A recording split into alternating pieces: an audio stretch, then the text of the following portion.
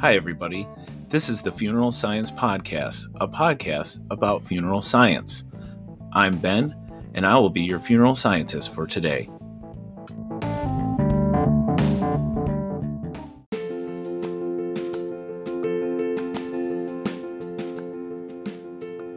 Okay, funeral scientists, in this episode, we are going to talk about one of my favorite things, dinosaurs. One of the best things we have as evidence of their existence are fossils. Let's first recognize that the process of fossil formation itself is very rare. When you think about the number of organisms that lived on Earth compared to the number of fossils we have, there is an imbalance to say the least. There are likely thousands of species that existed we will never know about because of the lack of fossil evidence. Further, as in the case of dinosaurs, we really aren't sure what they look like either if all we have are skeletons and impressions to work with. That's why we are just recently beginning to understand and identify that some dinosaurs had feathers, as new types are beginning to come to light.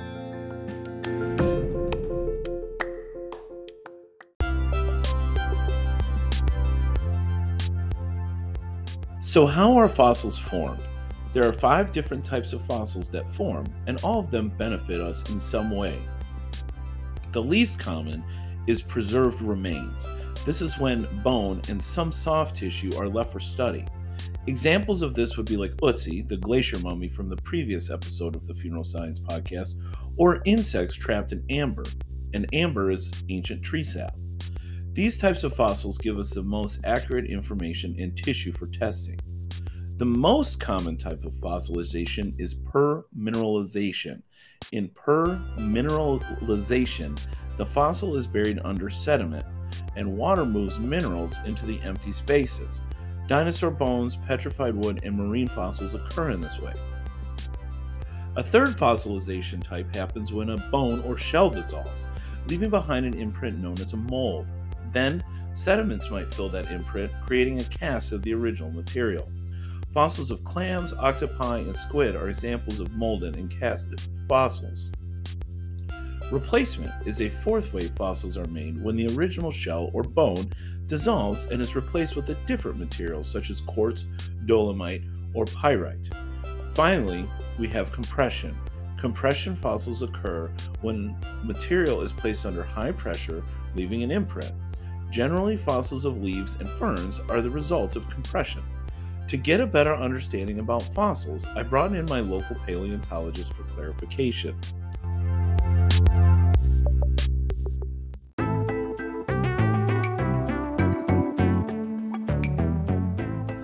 Okay, I am here with my local fossil expert, and I have some questions. Are you ready for the questions? You have to say things. They can't hear you when you just nod your head. Are you ready for the questions? Yeah. Okay.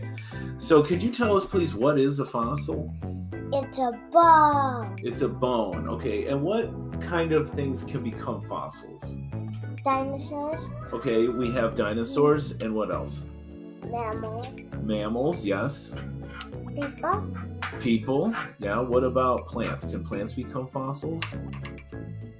Remember, you gotta say yes or no. You can't. Yes. Okay, good. All right. Do you have any fossils? Yes. You do? What kind of fossils do you have? Mosasaurus. A mosasaurus. Is a mosasaurus a dinosaur? No. What is it? A prehistoric reptile. Prehistoric reptile. Okay. How do you think the mosasaurus became a fossil? But he died out. And then what happened to him? Bones. His bones what? Turned into fossils. Turned into fossils, right? All right. And what is the favorite fossil that you've ever seen? That Mosasaurus tooth. The mosasaurus tooth is your favorite fossil? What about Sue? She's one of the biggest things. One of the biggest things? What is Sue? A T-Rex. A T-Rex. Where do you see Sue the T-Rex at? The museum. Which museum? Can't remember. Oh, the Field Museum? Do you have anything else that you would like for people to know about fossils? Then it's your turn. Now it's my turn? Yeah. All right. Well, you can listen to the rest of the episode to find out what my turn is like.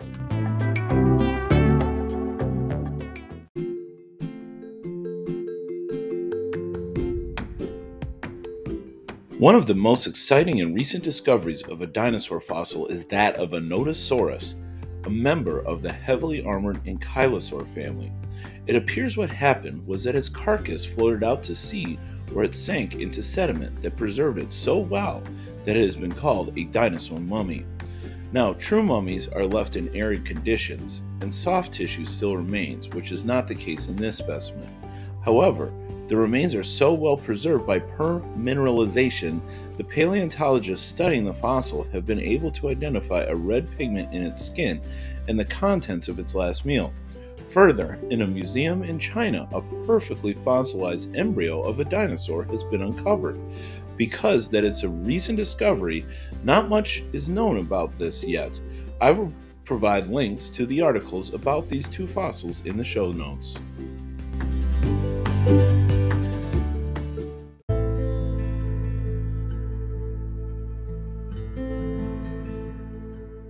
One last thing before I go, I would like to take a moment to update you on a new find that has been uncovered from the Italian Alps, which, as you may recall, is the same region as Ötzi the Iceman. However, this was not a human, but rather a chamois, a type of goat antelope.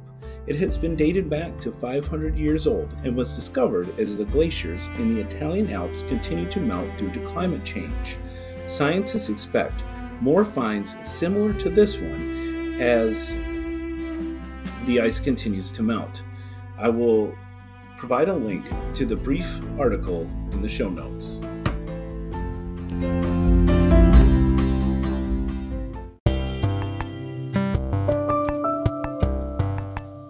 Okay, that's it for this episode.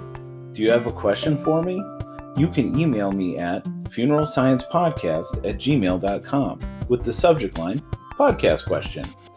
Are you or someone you know doing something that promotes education, equality, or otherwise raises awareness about an issue in funeral service? Please send me information about it to funeralsciencepodcast@gmail.com with the subject line, a good thing is happening. As a note here, that has an exclamation mark in it, so be sure to include that in your subject line and I will be sure to read it. You can also follow me on social media. I'm MortTracker on Instagram. That's MorTraqr. You can also like the Funeral Science Podcast Facebook page. I've also heard on other podcasts that if you rate and review podcasts you like, it helps them. So if you like this podcast, then please do that wherever you are listening from. All right, everybody. I'll talk to you later.